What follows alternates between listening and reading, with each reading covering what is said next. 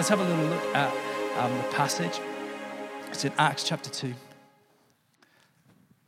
We're going to read from verse 37.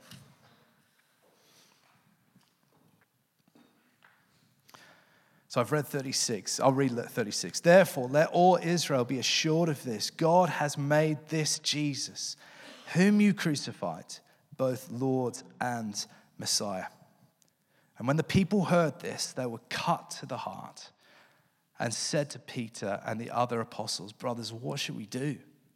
And Peter, in verse 38, Peter replied, repent and be baptized, every one of you, in the name of Jesus Christ, for the forgiveness of your sins, and you will receive the gift of the Holy Spirit.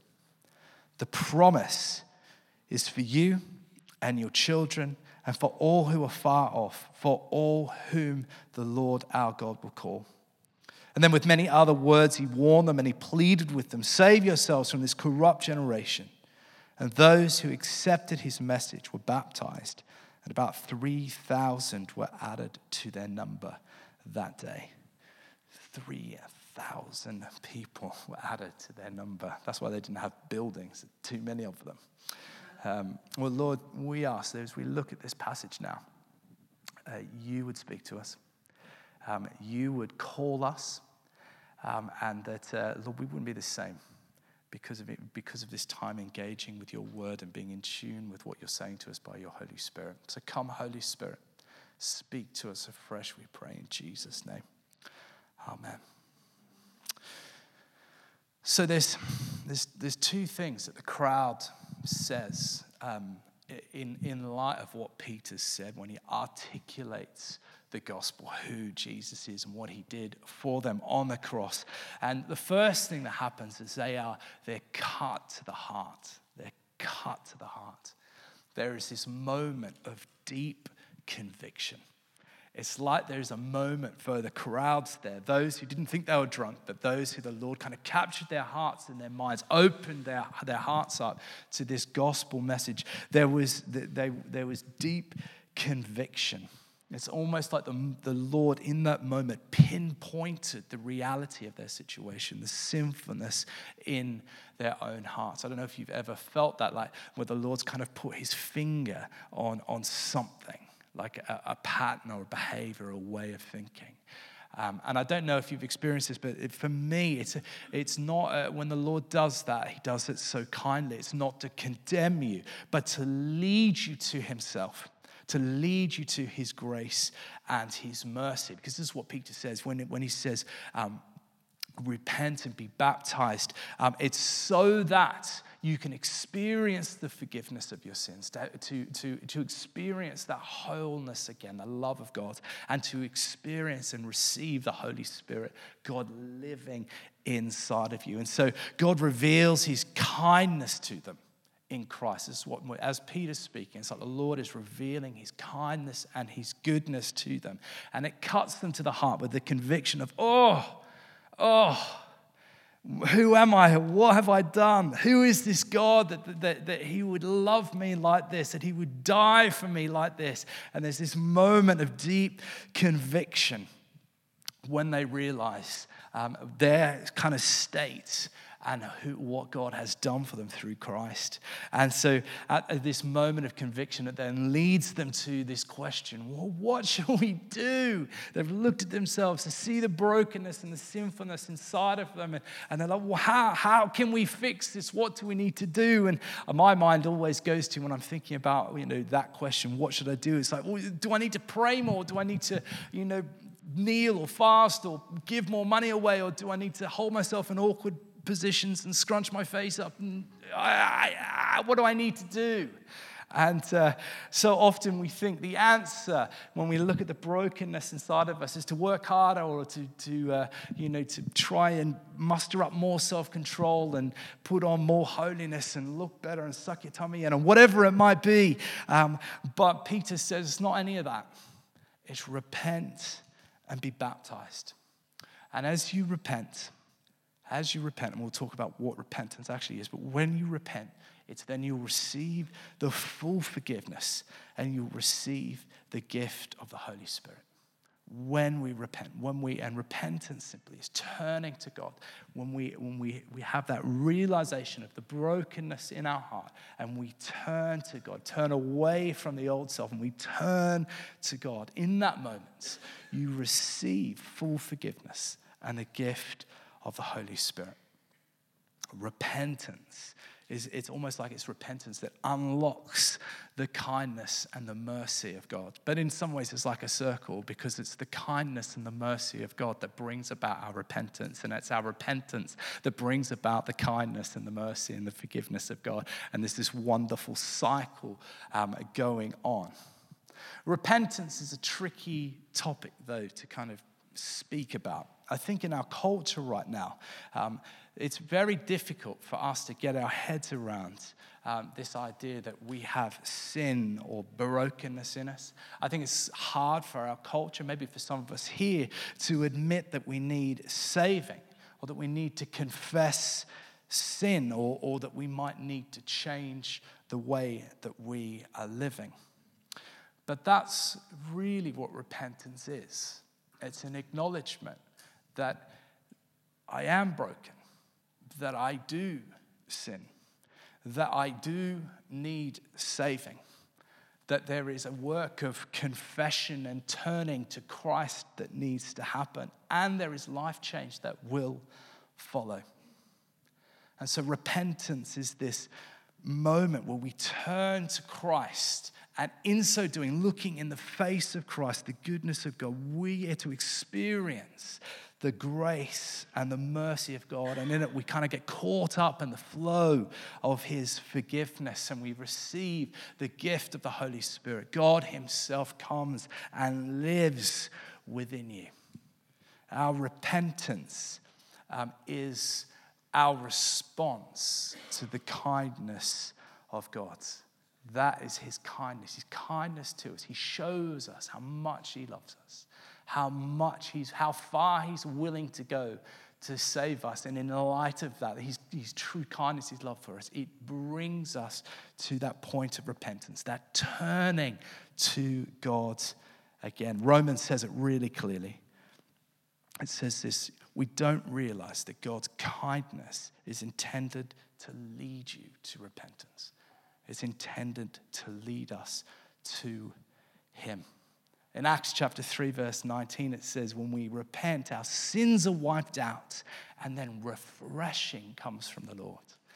There is a sense in which, as we turn from the brokenness and the sin that we have in our lives, and we turn towards Christ, the brokenness and the sin and so on that we know that reigns inside of us is wiped away, and we have this moment of refreshing and healing that God longs to bring to us by the Holy Spirit.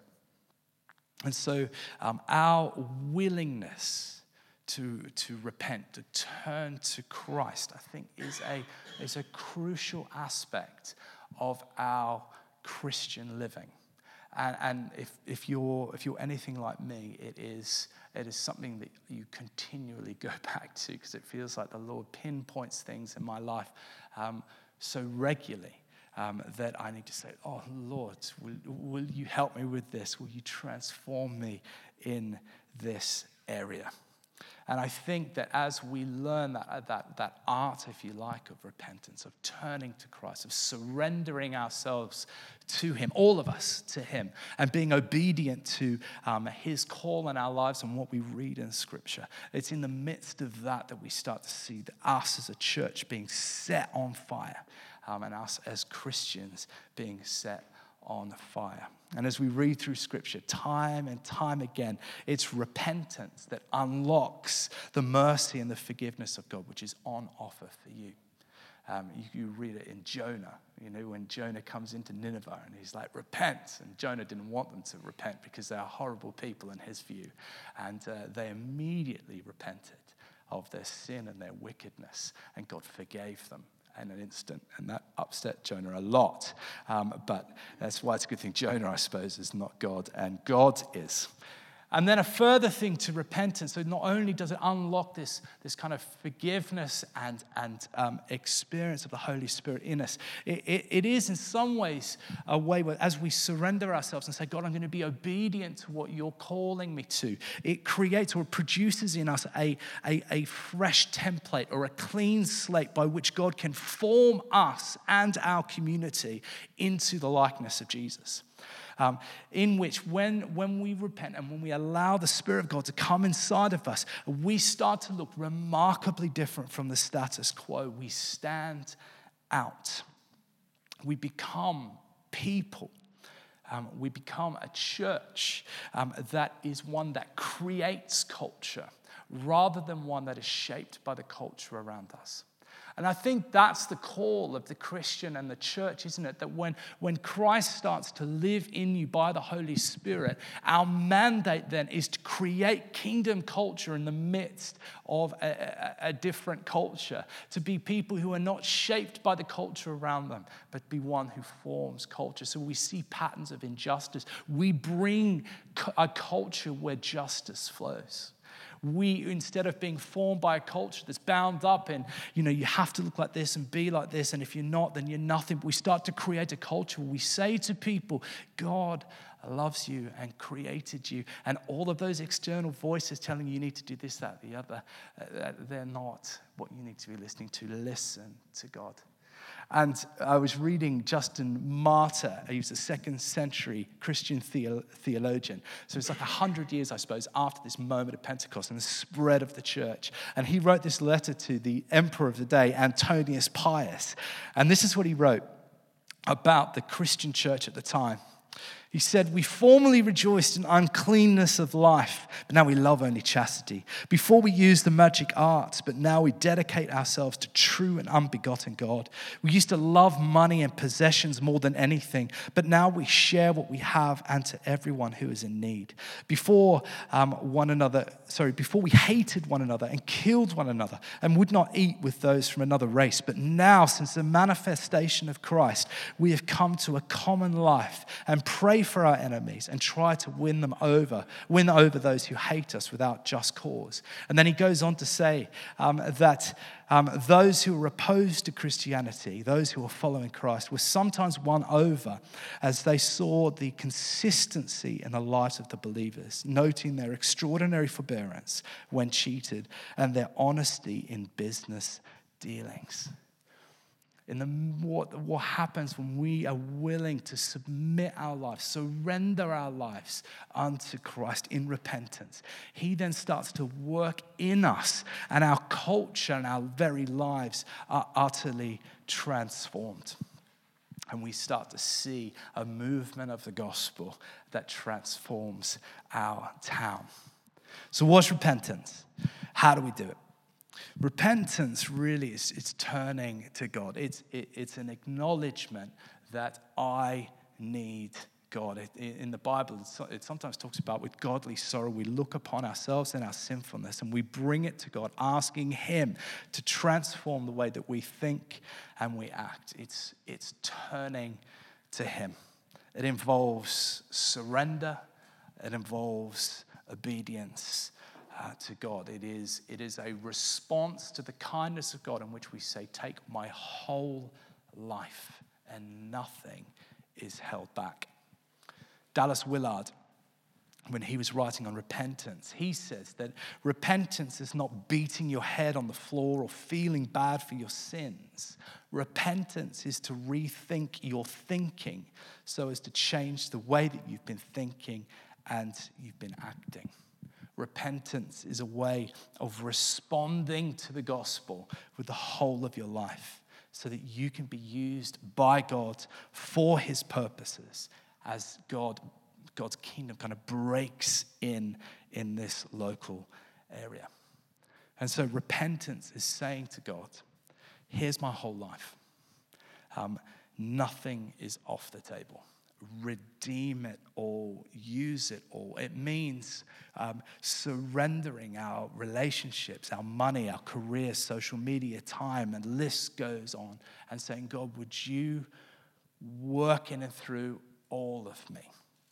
And it's costly, And it's hard to do because it is an acknowledgement that, or actually requires us kind of in humility to say, God, I believe that you know best, and I can trust you with all of my life. And I think if I'm just thinking of myself now when it comes to this moment of surrender and obedience, and you may relate to this, but I often find myself not surrendering all of myself to God. When I consider the God who gave everything for me on the cross, I tend to I try to negotiate, I suppose, the terms of my conversion. Is probably the best way of putting it. I'm like, I'm willing to give my whole life to you in surrender. I'm willing to repent of all of my life and turn to you afresh, except, and then the list kind of happens for me. It's like my money. You can have all of my life, but my money, however, that is mine. Or, you can have all of my life, but my relationships are mine. Or, you can have my whole life, but that career thing, the career path I'm on, that's actually mine. I'll do it my way. Or it might be that and I had a long phase of like, Lord, I will surrender all of my Sunday mornings to you, and the rest of the week is mine. And so you fill in the blank. I'm sure there are things that you maybe the Lord's even pinpointing now. It's as you think about what this repentance thing might look like for you, and what surrender and obedience to Him might look like. It might be that the Lord's just speaking to you kindly, because that's what He does, about areas that maybe He's asking you to hand to Him. And for me, honestly, I find it very easy to know which parts of my life I'm unwilling to surrender or repent of, because they are the areas of my life that when I'm challenged on them, I have an unproportionate reaction to it. I feel like the Lord's speaking to me right now about a bunch of things that I need to surrender. So if I was to be honest to you, I think one of the areas that the Lord is really on my case about is my use of my phone. It's the first thing that I'll look at when I first wake up. It kind of governs my attention a lot of the time. It takes my attention away from my family and this. And I know deeply that the Lord is convicting me of that. Now, when that's brought to my attention by my children or my wife, I don't always respond so well to it. I'm like, it's mine. It's my thing. But I know deep down that the Lord is saying to me, Andy, this is an area that you need to surrender, because it is preventing you from surrendering all. And the Lord has also been speaking to me about alcohol. I don't think I was someone that drank to excess. You may, I don't think I did, but I feel like if I'm again in the spirit of being honest with you, alcohol became something by which it was my means of relaxing. It was my means by which I was like, I de-stressed. There's like, yes, do you know what? It's been a stressful day, but as soon as I get home, I can crack open a beer and everything will be okay. And the Lord's been really speaking to me about that. He's like, really? It's alcohol that's going to bring you the peace or de-stress you? You can't possibly find that in me. Do you know? And it feels like the Lord's saying, maybe you need to surrender the wonderful craft beers that you've enjoyed for so long. And actually, fascinatingly, I went for a long spat and of not drinking this year, and it was incredible, actually. And the ways, not only did I lose a bit of the beer belly, which that's been really nice, some of the compliments that I've got from different people, but it's also, it feels like it has grown me in my spiritual life as I've surrendered that to him afresh. Money is another area. I stress about money all the time. How are we going to make ends meet? Can't be generous, can't give away money because we've got all of these bills to pay. And the Lord's like, come on, do you actually trust me with this stuff? And so I feel like I'm continually in this process of the Lord, in the light of the gospel, the Lord just kindly pinpointing, here's an area, surrender it to me. Here's an area, surrender it to me. And what happens is it's not that he wants to ruin your life by surrendering. When I was a new driver, actually, I've been driving for a couple of years. I had this manual. I had Mitsubishi Mirage. It was a beautiful car. You may have heard me tell this before. But basically, it was a manual, and my sister was learning to drive, wasn't very good with a manual.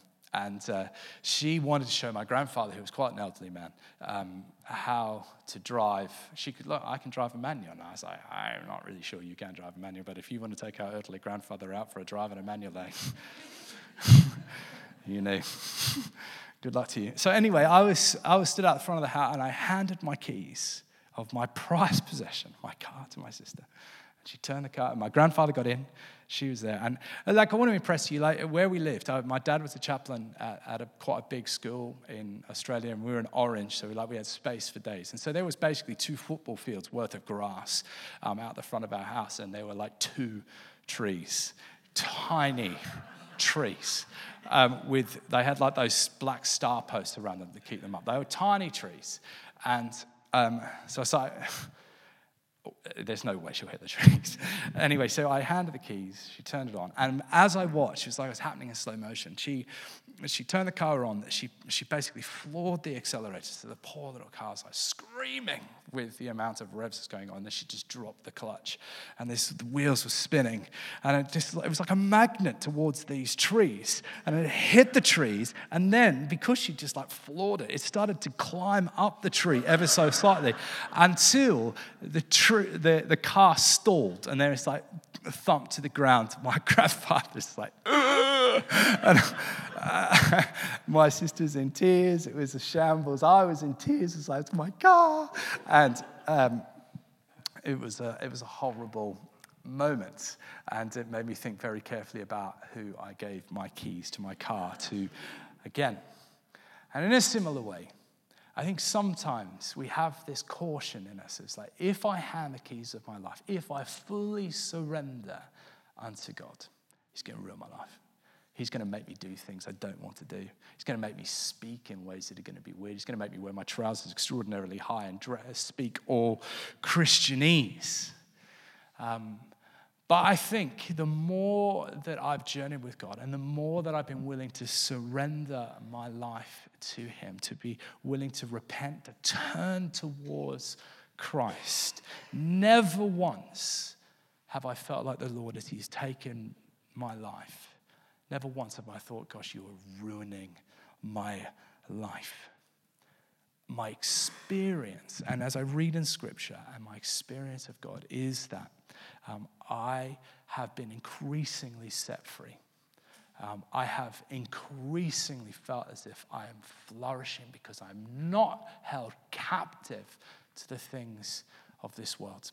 I have really sensed the transformation of my thinking such that I'm free and I'm becoming more free. And my prayer point just a moment ago is that I would fear people, the point of view of people, less. And I feel like the Lord is doing that in me. But that's not to say that the Lord doesn't want to form you and transform you, that as you hand your life over to him, he will, change will happen. But in my experience, it's being for the best as he transforms the way I think and the way that I conduct myself and make me more like Christ. And so I think when it comes to surrender, when it comes to repentance, turning to Christ in light of the gospel, it does mean handing over things that maybe we don't want to hand over. And saying, God, would you have your way in it? Would you transform my thinking in this? Would you speak to me and form me in these places? And so it might be that it's Lord, have my career.